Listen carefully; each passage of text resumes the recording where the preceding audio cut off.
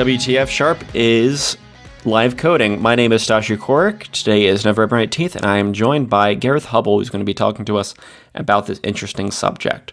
We're going to be going over everything from, who Gareth is, how I stumbled upon him on Twitter, what live stream coding is, and it's a pretty new topic to me. And I was actually pretty amazed by the popularity that it's getting in a few notable people, even locally here. How you actually talk and code at the same time, what are the different problems associated with that and how you organize things better, and software and hardware to set up to stream, etc. So we're going to be talking a lot about what this live coding is, what Gareth's experience has been, and maybe he can give you some tips on how to get started if you're there. Gareth, how are you doing today? I'm not too bad, thank you. How are you? Good.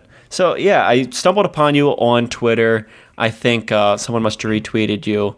And, I don't know much about this Twitch live coding thing, but I figured, people watch video games on Twitch all the time. I know I used to watch Fortnite just incessantly until 2 a.m. watching Ninja and whoever else. So there must be some people that are watching this live coding thing. So I basically got curious. I checked it out. And it looks like you had a pretty interesting following there, like a pretty solid day-to-day activity following. And I've heard of local people like Jeff Fritz doing that. Jeff Fritz is a typically C#.NET dev that lives in my area. And I know he's been doing pretty cool on Twitch. So I thought I'd check you out. So can you give me a little bit about yourself, first of all, and then you can kind of lean into what your F# history is like and why you started this Twitch. So I'll just kind of let you have it for a bit. Really, I suppose I started with, back as a kid, started programming in BASIC. Visual Basic came after that. Sort of grew up around the 90s and the early 2000s. Went to uni, studied computer science. So I've always had the background of programming, but then also had a bit of an amateur dramatics background, did some of that as well. So I've always been a little bit more out there than your stereotypical developer is. Also sort of enjoy a bit of photography, playing the ukulele badly, because, why not? I have to mention it, just for the laugh. My history's really with a lot of the Microsoft stack, very much with VB to start with, moved across to C# after uni where I learnt Java, and then realised that I understood OO programming, I believed, but it never, OO never gelled with me too much. So I discovered F#. Originally I was like, I don't want to type all these curly brackets. Those keys were getting a little bit worn on my keyboard. Discovered F# and realised that the functional style of programming suited me. So while professionally I still use C#, I do now work somewhere where we use C# in a more functional style, but I do always like to go back to F#. Mm-hmm. It feels more like home to me as a language I've only been learning for a few months than other languages have felt homely to me after years. So I think that's where I'm at with F#. So do you use it? What's your day job? Are you typically .NET these days and you're doing some C#? Or? Day job is all .NET, all C#. The big part of what I'm doing at the moment is refactoring. Our CEO is a fantastic gentleman. Mm-hmm. He is not a technical guy at all, but he developed the product from scratch himself pretty much. Huh. And it's in the proofreading area, so we've got to work with the English language, which means that you've got 1,000,001 different rules to play with, mm-hmm. none of which are consistent. So he developed this, and then he's taken on a few developers like myself to kind of carry the development forward so that he can focus on the sales part of things. And part of our remit is, look, here's this code, it's C#, it works, but it's not exactly what you call particularly pleasant to work with. So we're restructuring that, and in the process we've been following more functional design principles than object-oriented ones, but we still haven't got to the point where we're comfortable in the business moving to F# because we're all professional C# developers. Right. So I want to do my own project in F# to demonstrate to me and sort of get out there in open source that, yes, F# is production ready, probably more so than a lot of people think, and actually you can get things done really quickly. Sure. Cool. So tell me about this live streaming thing. How long have you been on Twitch, and what inspired you to actually do this live coding thing, since it's still pretty new, I think? Yeah, I think it is pretty new in the industry. Oddly enough, you mentioned in your introduction about Jeff Fritz being local to you. He's the first sort of streamer I saw do development on stream. Mm-hmm. And I really love the idea that he kind of encompassed there with that this is a mob programming thing. So, or to make the usual joke, pair programming for large numbers of pair. The idea that it's interactive, I could quite easily go onto YouTube and deliver a lecture on programming, but I don't know how useful that would be to people. Mm-hmm. I'd much rather see people talk back. I need that feedback from people. So I wanted to get started streaming. Not just because I'd seen Jeff Fritz do it and went, I want to do that, but I was taking less and less time to do personal projects. I got no accountability for myself. So I wanted to kind of have some accountability for personal projects. I wanted to learn F# at the time. A couple of months ago, I knew enough F# to know that I liked it. I didn't know enough to know how to use it properly. Right. So I wanted to sort of catalogue that learning, and with a few of the people that have come along to the stream, I've learned a lot from the audience. So there's a lot of give and take there to me. And yeah, as you said, you've heard about people live streaming games, live streaming gameplay. Well, I don't do a great deal of that. So I wanted to get out there with something like F#. Nice. Yeah, the best way to learn, in my experience, has been to pressure yourself. I remember when I did my first few talks, I basically signed myself up for something, and I didn't know the topic, and by the time I gave the talk, I had to know the material. So I can understand basically setting yourself up to give these, not lectures, but interactive sessions where you're talking about F# as a way to kind of force you to learn it. That's smart. And just digest it more that way. Cool. So how do you... I know you're doing a lot of like actual live coding. How do you do coding and typing at the same time? There's certain people in the F# world that seem to have this talent. I don't. As soon as I start typing, everything goes to hell. Me too. That's a great source of hilarity in the stream. To some degree, I think that helps me though, because I can't type too much without talking to people. So I've got to remember that I am on stream, so I can only do a limited amount, like a line or so at a time, and then talk about the line that I've just done. Or I can look at... I've got to break my code down into streamable chunks, if you like. So, like, what kind of things have you been talking about, and how do you structure your sessions? I know you said you don't do just lectures, you kind of more do interactive sessions. I know you're building some kind of projects. Is it mostly building these projects and talking through it, or is it other things as well? Yeah, most of the sessions are building the project. To start with, I made a kind of promise to myself that I've had to go back on for a few reasons.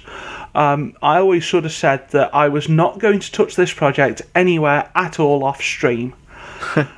Not the best idea in the world, because it meant that I had to do a lot of the yak shaving on stream and a lot more of the looking up information than I wanted to on stream.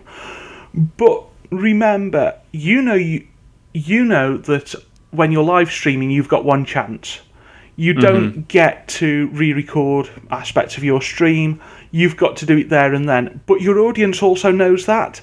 So if you get a good crowd in, which, thank you to all my viewers and all of my friends in the chat, we are a very good crowd, I think. They will try and help you. There's no one there looking to laugh at me. Everyone seems to be there to enjoy the content and to enjoy sort of learning and being with me on my journey. Yeah, I feel like once the channel gets really, really big, like Ninja or something like that, you get the trolling at that point. But I think that's just like, once anything gets big, people want to kill it. But it's nice to hear that you guys have a nice community there that's kind of empowering you to learn. I know giving a talk sometimes you can get, like in person, you can get a very wide variety of vibes from the audience.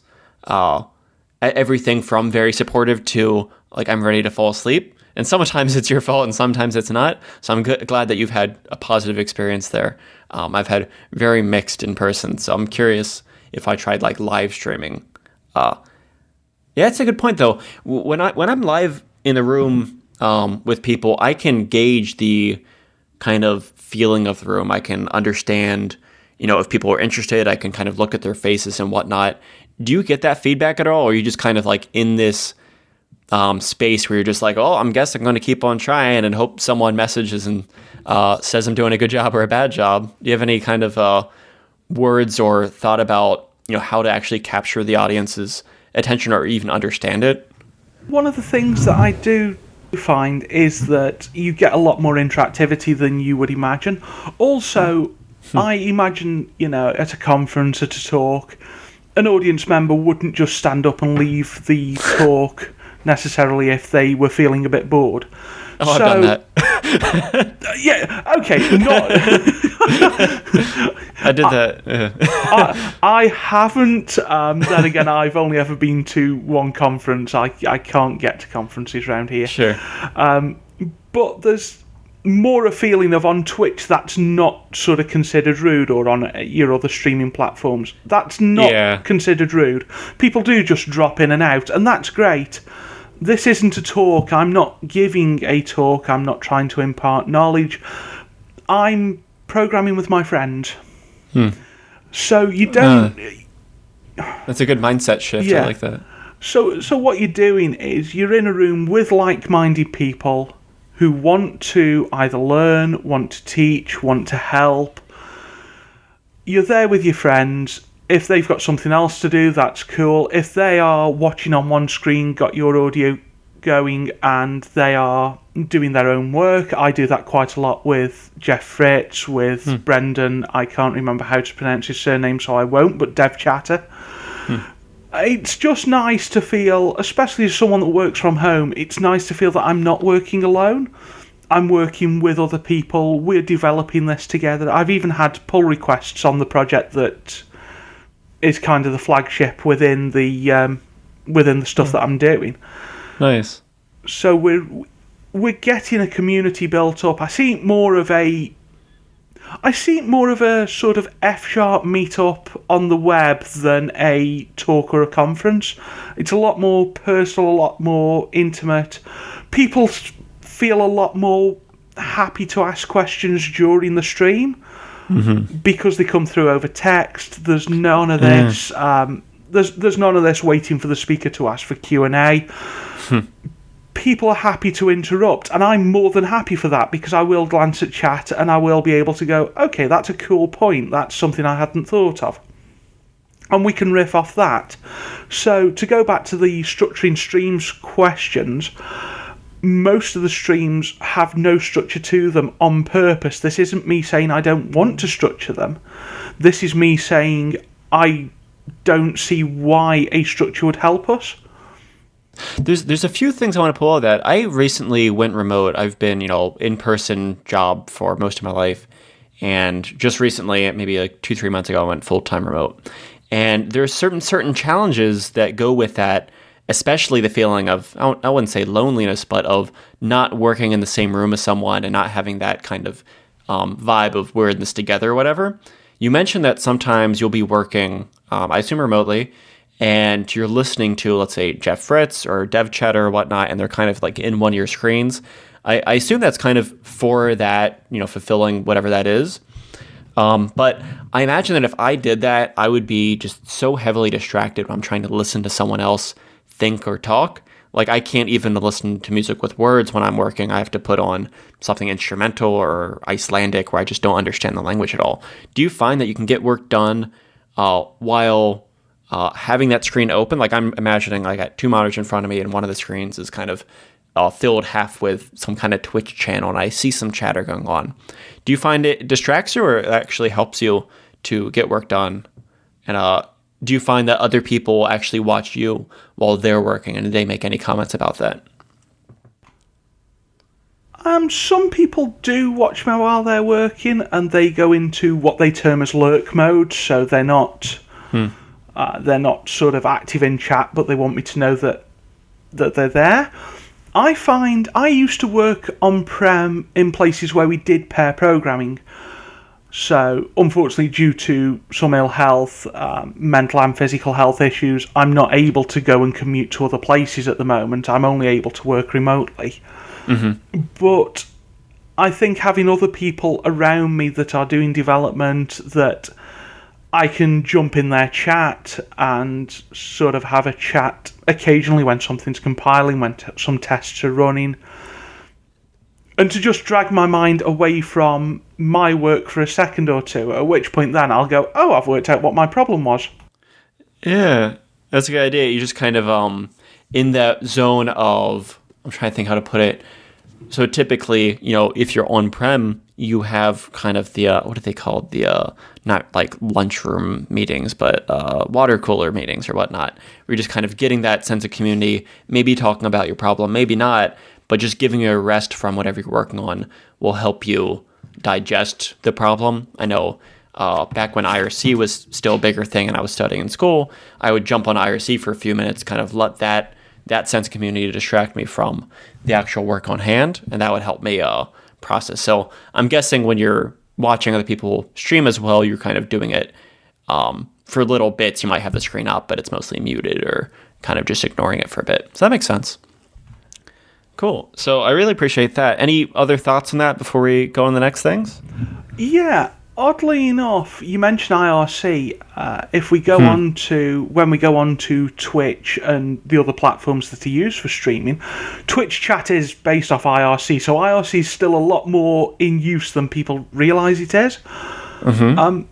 Back on the remote working, I think that for me, having someone else's voice there, I don't like the sound of keyboard chatter, so I'm trying to get as little of that in my stream as I can.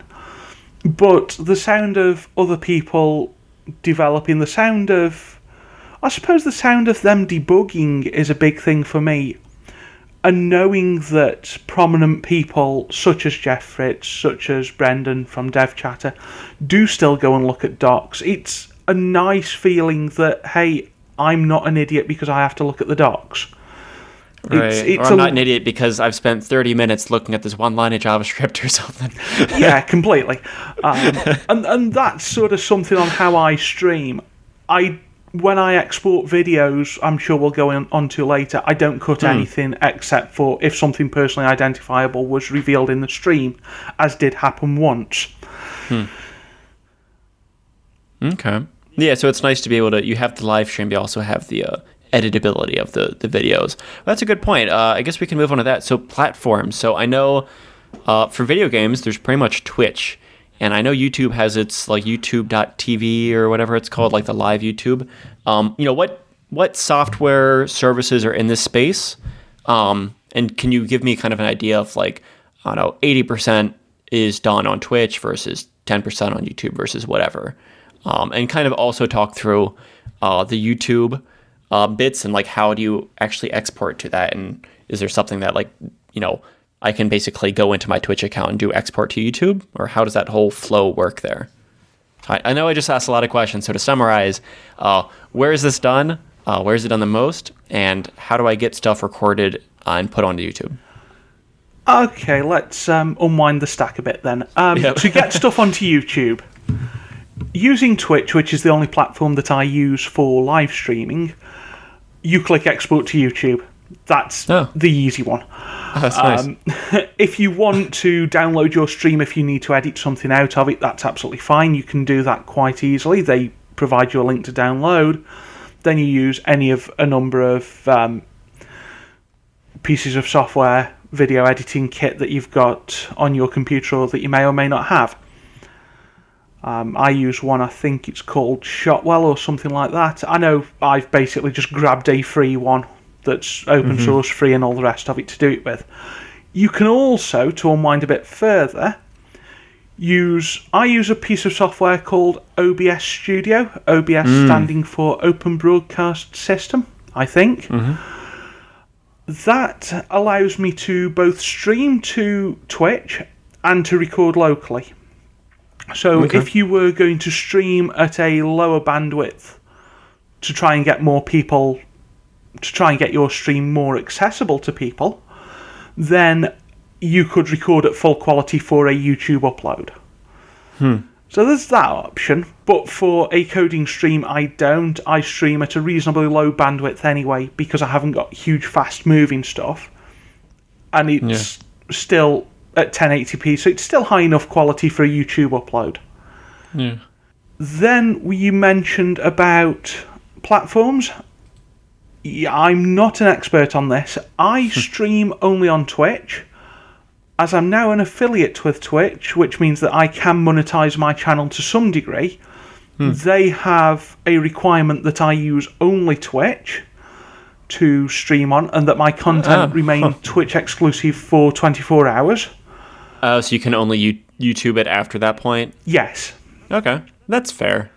Yeah, I would agree with that. They also take quite an amount of any money that's sort of put into the channel. So it's... Sure. Really, I think the affiliate program's relatively new. It used to be just going from nothing to partner, but they are trying to make it easier for people to monetize their channels. Sure. And for these different levels, so there's like, normal Joe like me, and then there's affiliate, and then there's partner. Are there like subscriber requirements to obtain those things, or, viewers per day or something like that? Or what metrics do they use to, or is it like kind of case by case? To get to affiliate, there are defined metrics. I think you need to average about 3 viewers throughout your whole streams. You need to stream within the last 14 days or within the last 30 days on 7 unique days, I think, and get a few hours of streaming done. So it really is just are you committed to this, is the question they're asking. Are you actually going to do this? Are you worth the time and effort that we're going to put into allowing you to have an emote, setting your subscriptions up? Because until you're an affiliate, you can't have any subscribers. Everything is completely free. Once you hit affiliate, people are allowed to subscribe to your channel. You're allowed to give them an emote at each subscriber level to use, and you then get sub badges, so you get to show off who your subscribers are with a little badge next to their name, and you can design those badges. So I'm entirely unfamiliar with Twitch culture. I know when I watched Ninja and Cypher PK for Fortnite stuff, is pretty much my only Twitch exposure, that I don't know, there's like different kinds of subscriptions, and some of them are paid, some of them are like some kind of Amazon Prime thing. I have no idea how subscriptions work and what the deal is with like these tiered emotes or whatever. I kind of get it's like a thanks for subscribing thing. It's kind of a tangent, but could you go into like the Twitch culture for a minute? I don't know that world at all. I'm curious. I don't watch any of the really big streamers, so I don't watch people like Ninja, or I don't know who else you mentioned. Yeah. I only really watch some of the smaller gaming streamers and the programming streams.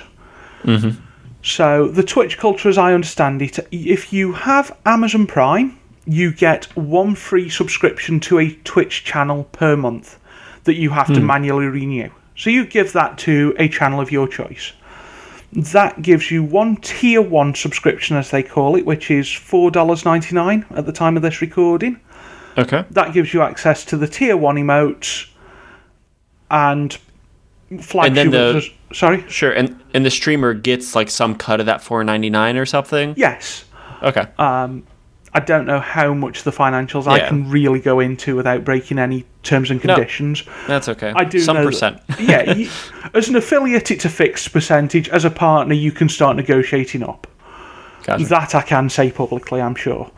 But then you get access as a consumer to those emotes at tier 1. You get access to any subscriber-only modes that the streamer may put in place. And then the next subscriptions are tier 2 and tier 3, which are $9.99 and $24.99 a month. This is all in US dollars. Just in case my accent confused anyone there. Twitch works in dollars. at those levels, you get access to more emotes. So the streamer can upload emotes for only Tier 2 or for only Tier 3 subscribers. And you can use those emotes in any channel that you want. So a good little tactic from a streamer's point of view is to upload emotes that are usable Twitch-wide, with the idea that someone in a channel is going to ask, where did you get that emote from? I need to subscribe to that channel just for that emote. That's neat. That's a neat, I don't know how to describe that kind of marketing campaigny thing. I never got the whole buying emotes or anything like that. Like people buy emotes in video games, like TF2. I remember people used to buy hats or something. But teach their own. Anyway, so when you're streaming to Twitch, what like hardware and software are you using to actually get the content up there? I know you mentioned OBS, and I forget the other software you said that started with a C. What hardware software do you use for that? So software is just OBS Studio. You can get Twitch bots, so I use Nightbot at the moment. Now, if you're a developer, you will be very tempted to build your own Twitch bot, and all others are. And the first project that most developers will do on Twitch is build their own Twitch bot. Yeah, they have a good API. They have a fantastic API. There are some wonderful layers to it for .NET as well. And don't forget, it's based on IRC, so anything that works with IRC will work with Twitch. Just by really? definition. The actual chat protocol is Yes. IRC? Yes. Really? I have some old IRC bots. That'd be cool. I can connect HexChat, which is my IRC client of choice, to Twitch. They do have another API, which is a layer over IRC, but if you've got old IRC stuff that you want to play with Twitch, yep, your Twitch chat rooms are IRC rooms. So that's most people's first project, so I didn't go down that route. I use something called Snaz, S-N-A-Z, for putting up, because I like to... Snaz, S-A-A, like Snaz Software as a Service or something? Snaz, Sierra November Alpha Zulu. That works, okay. Yeah, you can tell I've done work in the motor industry for that one. Yeah. That, combined with OBS, means that I can put up countdowns on stream, so I can put a countdown for when I'm about to start streaming. Oh. So I can, instead of saying starting soon and trying to let the viewers come into chat, I can say starting in 5 minutes. Mm-hmm. Which also puts pressure on me to remind me to be ready in 5 minutes. But then hopefully someone won't come into chat 2 minutes before I start and immediately leave. They'll go, oh, well, okay, he's about to start in 2 minutes. That works. Yeah. On the hardware side, I've gone budget mode. Yep. I've got my normal desktop computer, which, yes, is pretty powerful. I'll go with that. I only built this one a month or so ago. But the previous one that I was using worked fine, and that was from 2011. So specs aren't that high. Spec requirements aren't stupidly high. And remember, if I'm doing mobile development, that means I've got OBS running and encoding. I've got Visual Studio running. I've got probably an Android emulator running. Mm-hmm. So I am putting some strain on a machine. Yeah. There's no two ways about that. And you'll see my earlier streams, a few of them will have blue screens. Hence why I built the new machine. You don't actually see the blue screen on the stream, do you? No, you just see that it cuts out. Yeah. I was going to say, like, I'm trying to think how that would stream there. Anyway. If I were using a 2-computer setup, it would. Oh, right, because you could have, like, the actual HDMI or whatever output. Yes. Do that. I don't. I stream on one computer. Now that I've got a spare one, I will probably play about with that. But really, to get started, one computer of decent spec. The correct number of monitors to have is more. Mm-hmm. I always stream off one monitor. I've got a second monitor with some stream information on it, so things like OBS to make sure that I can see follow alerts. I've got my chat on a screen. I've got a scene switcher on my tablet, which will go into what scene switcher I use later, because that becomes interesting. and I've probably got a version of chat up on my phone, so the correct number of screens is always more. Nice. Apart from that, hardware, I've got a desk lamp that's sort of pointing straight at me. I've got an old Microsoft HD webcam. Oh, yeah, because you do video too, I forgot. Yeah. Because I like to be on stream. And I've literally got this headset, which is an old Turtle Beach P11, I think. As long as you've got a microphone that's reasonable, it doesn't matter that much. I would try and advise against using an inbuilt one in a laptop or something. But, you know, some form of headset. I've seen people use, in-ear earbuds that came with their phone for it.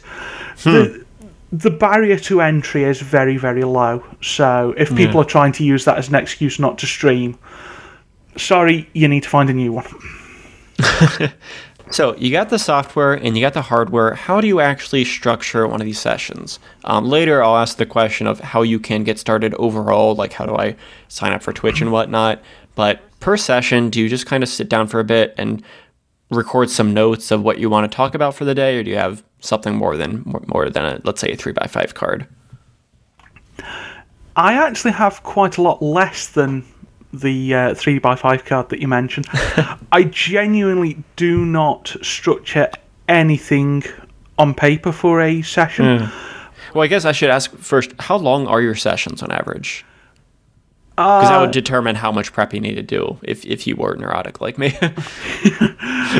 On average, I try and stream for around 3 hours. That doesn't mean there haven't been streams that have been 2 hours long, which was my original aim. And there may or may not have been a stream somewhere that was approaching 7 hours after a full day of work. That was tough. But it worked. To answer about prep, I don't prep anything for the Xamarin Forms streams that I do with F#. Oh, right. So you do two kinds of streams, right? You do the beginner and the advanced? I used to do two kinds. I've just wound up my first series of the beginner streams, and I'll have another go at those another time and do those in a different way. I think I planned too little for those, in fairness. Shouldn't have tried to jump into what I tried to jump into. It did seem to work for a lot of people, but the beginner streams, I want to get people who don't know any programming at all into F#, because I think F# is a wonderful, wonderful beginner's language, and my partner will kind of attest to that, as she is an incredibly smart lady, but not a programmer at all. She started trying to learn other languages, and then when I started showing her a bit of F#, it made a lot more logical sense to her. Oh, nice. So you're teaching your significant other F# as a first programming language right now? Yes, that... Oh, that could be a whole podcast right there. Well, oddly enough, that is the birth of the beginner's stream, because she always wanted to support me with the streaming. So she's my chat mod, because I want to make sure that I've got someone there who can kind of ward off trolls with me. And she didn't understand what I was doing in the more advanced streams, so she suggested to me, why not do something for beginners? My first immediate reaction was, well, there's got to be some way you can learn F#, because I'm not a good teacher. I will never ever claim to be that. There's got to be some way you can learn F#. And everywhere that we found assumed some C# knowledge or some knowledge of other things, or assumed that you knew how to set Visual Studio and Visual Studio Code up. And to someone who's never done any programming before, while Visual Studio is a wonderful tool for those of us that know our way around it, it's big and intimidating. My big mistake on the beginner streams, I think, was using Visual Studio Code and trying to get people to set that up.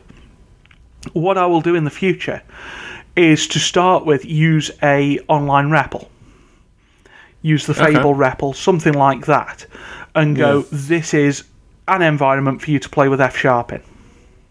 So that's where I went with the beginner streams. That's how that came about, and that was the thought process around preparation for that. So at that point, I think preparation's important there. Preparation for the Xamarin Forms streams, the more advanced ones that I do, I think is very unimportant, I think the project kind of gives you the preparation itself. So you know what you want to work on next. You know that the next feature you want to implement is X, Y, or Z. You know that you're leaving it with a bug. If you can leave each stream with a bit of a cliffhanger and say, we'll fix this next stream, you've already got your prep done. So that's a big part of it. Also, if you've got a few people in chat, you are going to get distracted. So even if you do some prep, don't expect to follow it. The most I do prep-wise is more about making sure that I post in the Discord channel that the stream is happening, post on Twitter that the stream's happening, remembering to stick to a schedule. I've actually now had to get my head together and write a website. It's still very, very small and basic, but there are now 2 blog posts on it. Nice. I've even had someone in my chat say, the F-Sharp Advent Calendar has got a blank space on it. So I ended up saying, well, I'll take that space for the F-Sharp Advent Calendar. That's forced me to make a blog. Because until then... nice. Yeah, because until then, I wasn't that bothered about a website. So I know you mentioned that you saw Jeff Fritz one day doing live streaming. Is there anything else that inspired you to start your live streaming? Yeah, there was Jeff Fritz doing some streaming, so I saw that it was possible. There was the idea of having a schedule. I'd got to the point where my personal projects were being put to one side and I wasn't practicing my craft. So I was saying all these good things about F-Sharp, but I wasn't actually doing any. So that's something that made me think, well, I need to do some streaming. I wanted to put some F-Sharp code into production. So if you remember when I said that I used a scene switcher and left that one hanging, yes. The project that we're doing on stream is called Twitch Deck. Okay. At the moment, it just hooks into OBS Studio through the WebSocket interface and is a scene switcher. When I put my teeth in, that will help. So it reminds me of what's that? TweetDeck or something, like a Twitter application. It reminded me of TweetDeck as well, but okay, yeah. It might be a bit too close for comfort. They might want it renamed. Sure. I think the other one it reminds me of and why I went for Twitch Deck is the Stream Deck, which was a 15-button interface that I know Jeff Fritz uses, and it has screens under the buttons, looks really, really cool, and I thought, I'll have one of those for my stream. Then I saw the price of one and thought, I've got a spare Android tablet kicking round, and I don't have a project to stream yet. Oh. Well, that kind of answered both of those questions at once. Nice. So you get to play with Xamarin and make a tool for yourself at the same time. That's pretty cool. Yeah. I don't believe in streaming things that I'm not going to use. So after only a couple of weeks, we got this to the point where I could use it as a stream switcher. So that project is now actually in use. There's a lot more to be done with it. There are things like sound effects. I would love to have sound effects on my stream. Things like, the sound of Sonic picking up a ring as a good idea thing for people. So if people come up with a good idea, I can reward them with the silly childish things. But hey, we're on stream. We can do silly childish things. So you mentioned that your main kind of inspiration or your main reason for doing this was kind of to learn more and, have that sense of community of where you're talking to your friends while you're coding. Some people make money off of Twitch. Is there any actual hope of that in this software development world, or is that kind of like a far out future thing? For me, it's potentially a very far out future thing. It's not something I'm thinking about. I know that there are ways of supporting streamers financially with both subscriptions and what Twitch calls bits. I don't know the exact price of them to buy because I don't buy them often, but I know that to a streamer a bit is a US cent. Okay. And you can cheer them on. You can send cheers to streamers. Oh, you mean like you pay so many bits and then it comes up on the screen, it says like so and so donated 20 bits or something like that. Yeah, so-and-so cheered so many bits, I think is the term you usually use. Oh, they cheered. Again, you have to set that up. So I use something called Stream Elements to set up follow alerts and bit alerts. and subscription. So is that interface with OBS? So I'm imagining like there's some kind of API that Twitch has that'll expose when people subscribe. Then you have a software that picks up those events and somehow displays it on the screen. First off, is that what happens? And if second of all, like, is that something that goes into OBS, or is that like at the Twitch level or something?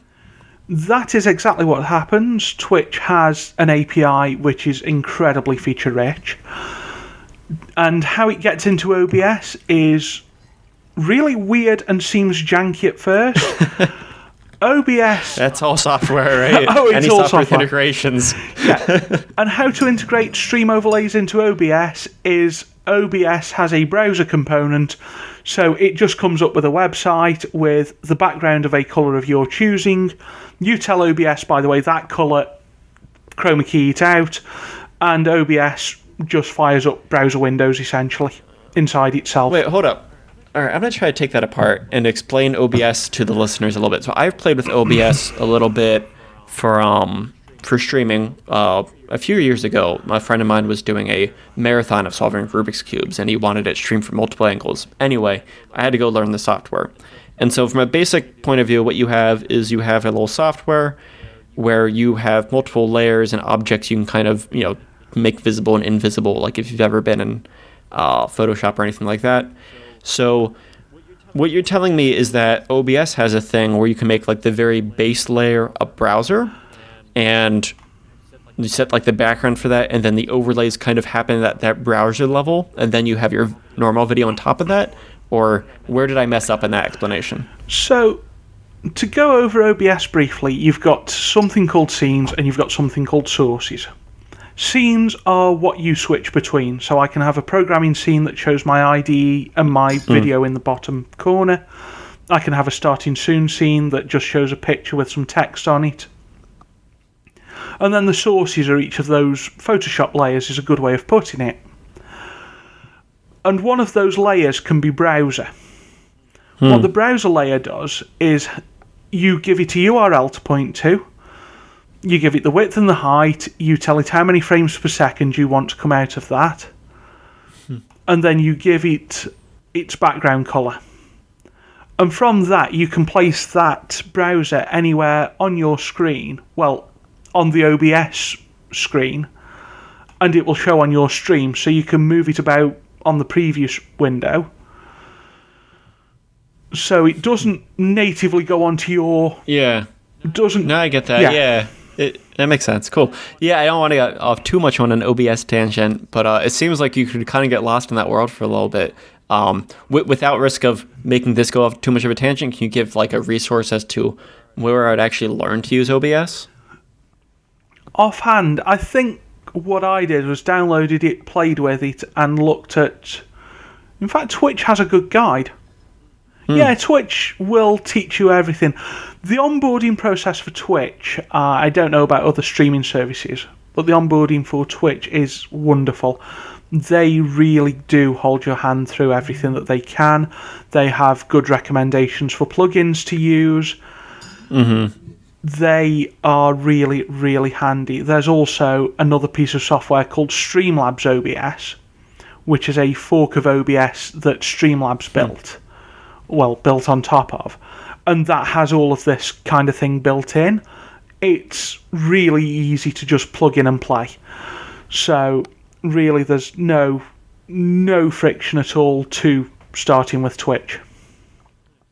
Okay, so we've talked a little bit about the money that software developers can get from Twitch when they're live coding, but probably going to be far out until it's anything that's going to sustain you. I'm curious, since there's not necessarily money involved, people are doing this on a volunteer basis, do you see that this is a fairly large population? Are there other developers you can see or you can point out that are doing this? And if so, are any of those people doing F#? Are you kind of on your own here? I do see quite an amount of software development done on Twitch. I know that we've mentioned Jeff Fritz, we've mentioned Dev Chatter. There are quite a number of other software development streams out there. If you use the software development tag, you will see that there can be anything from 10 to maybe 50 streams going on at a time. which for Twitch is a very, very, very tiny proportion. But it's building up. There are more coming along day by day.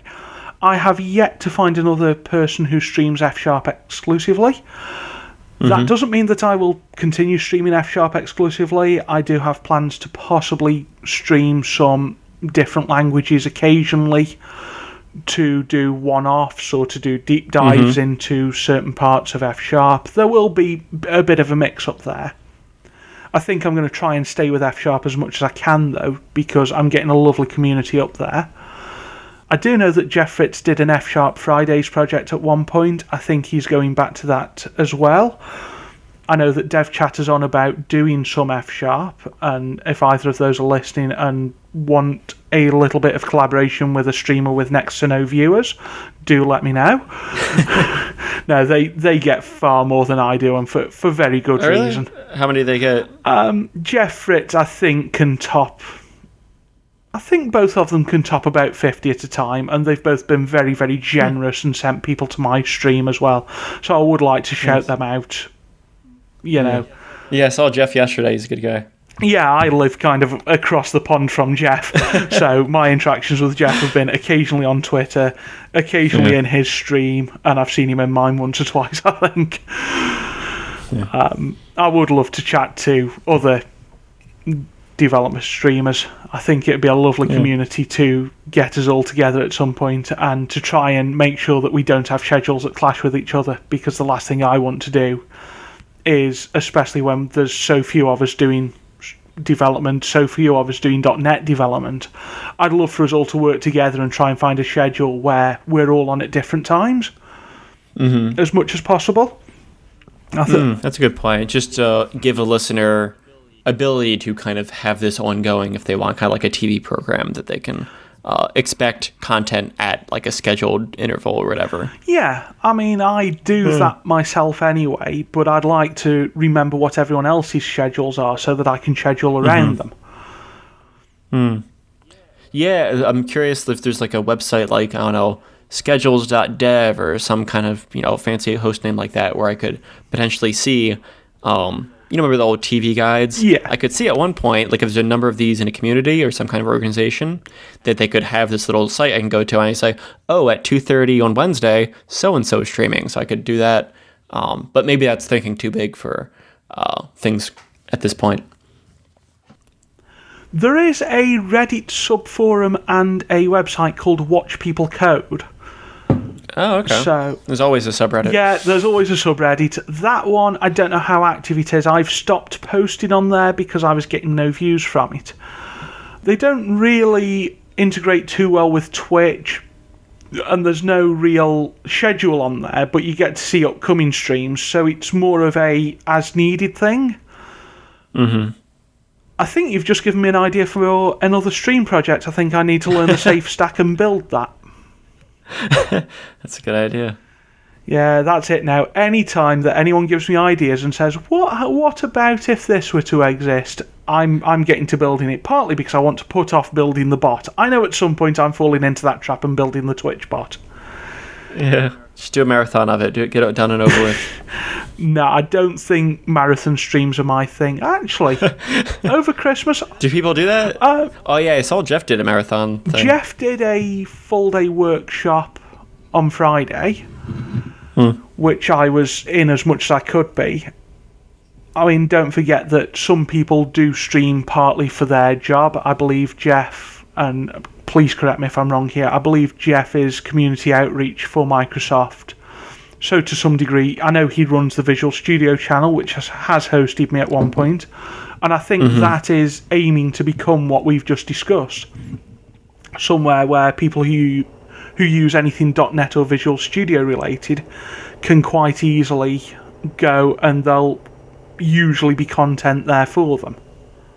So one reason I know I do a lot of the talks, and frankly this podcast, is not only for the selfless reasons of kind of educating others, but also for selfish reasons. For example, I probably wouldn't have gotten my job right now, where I do some F# if it hadn't been for incessant tweeting and all that kind of stuff related to F# and kind of doing that education, but with the knowledge of it helping me. Can you speak to that at all? Yes, of course. I've always wanted some form of portfolio. as I said, I do work professionally in C# at the moment, and I would like at some point to work professionally in F#. I know that my current employment is going to end at some point, as much as I enjoy the job, and I'd like to be able to branch out. So yeah, I absolutely think that that is a big motivator. And also to try and convince other companies to move to F#, to try and get more F# jobs out there. So it's to educate companies as much as to educate developers, as much as, yeah, I need a decent portfolio, and I think that streaming for me is a better portfolio source than just having something on GitHub. Yeah. So we've gone over a lot of stuff, specifically what this live coding streaming is, what software you use, what hardware you use, what content you streamed, how you think through it, all kinds of stuff. I really appreciate that. I can imagine that some people might be interested in exploring this world, both from a consumer point of view and also from a producer point of view. I'll link various things in the show notes, including your channel, Jeff's channel, Dev Chatter, since you mentioned that, OBS, your Twitch deck project that you are building. Is there anything else that you'd like to point consumers to when they're trying to look into watching these streams, maybe some kind of central directory besides the one you just mentioned? And also, are there any tips you can give on how a listener can get started besides just making sure they get that base level hardware and going to Twitch just to learn the things? Are there any additional hints you can give? Yeah, I think to get started, the biggest tips I can ever give, don't worry about viewer count. That will grow as you grow as a streamer. To start with, not having a huge amount of viewers is neither here nor there. If you can get an average of 3 at some point soon, then you can get to affiliate level with Twitch. So it's not a huge bar to go to. Tips for getting up there, I'm going to sound like everyone else here, but I found it to be the case. Be consistent. If you're going to stream 2 or 3 times a week, ideally try for 3 times a week. If your schedule allows it, but try and be consistent with your dates and times. Make sure that people know that you're on. So go on somewhere like Twitter, go on that subreddit, get yourself a Discord server set up. Again, that's free. You use Discord to do it, and it's kind of an expectation that Twitch streamers will have Discord. Make sure your moderation settings are reasonable. So if you're going to set Twitch's auto mod feature to mod out most things that it thinks are a bit dodgy, be prepared to allow things through. Try not to be too restrictive.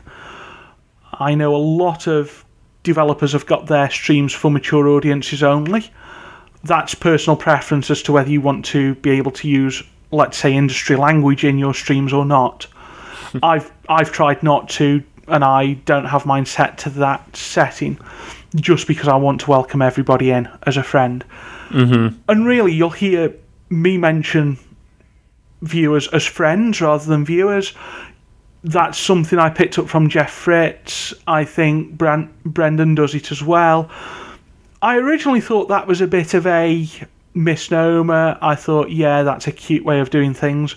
I think as you do stream more, you discover that actually you do gain friendships with your viewers, and that you are talking to your friends. Big thing, even if you're streaming and you don't have any viewers at all, talk. Never, ever allow dead air on your stream.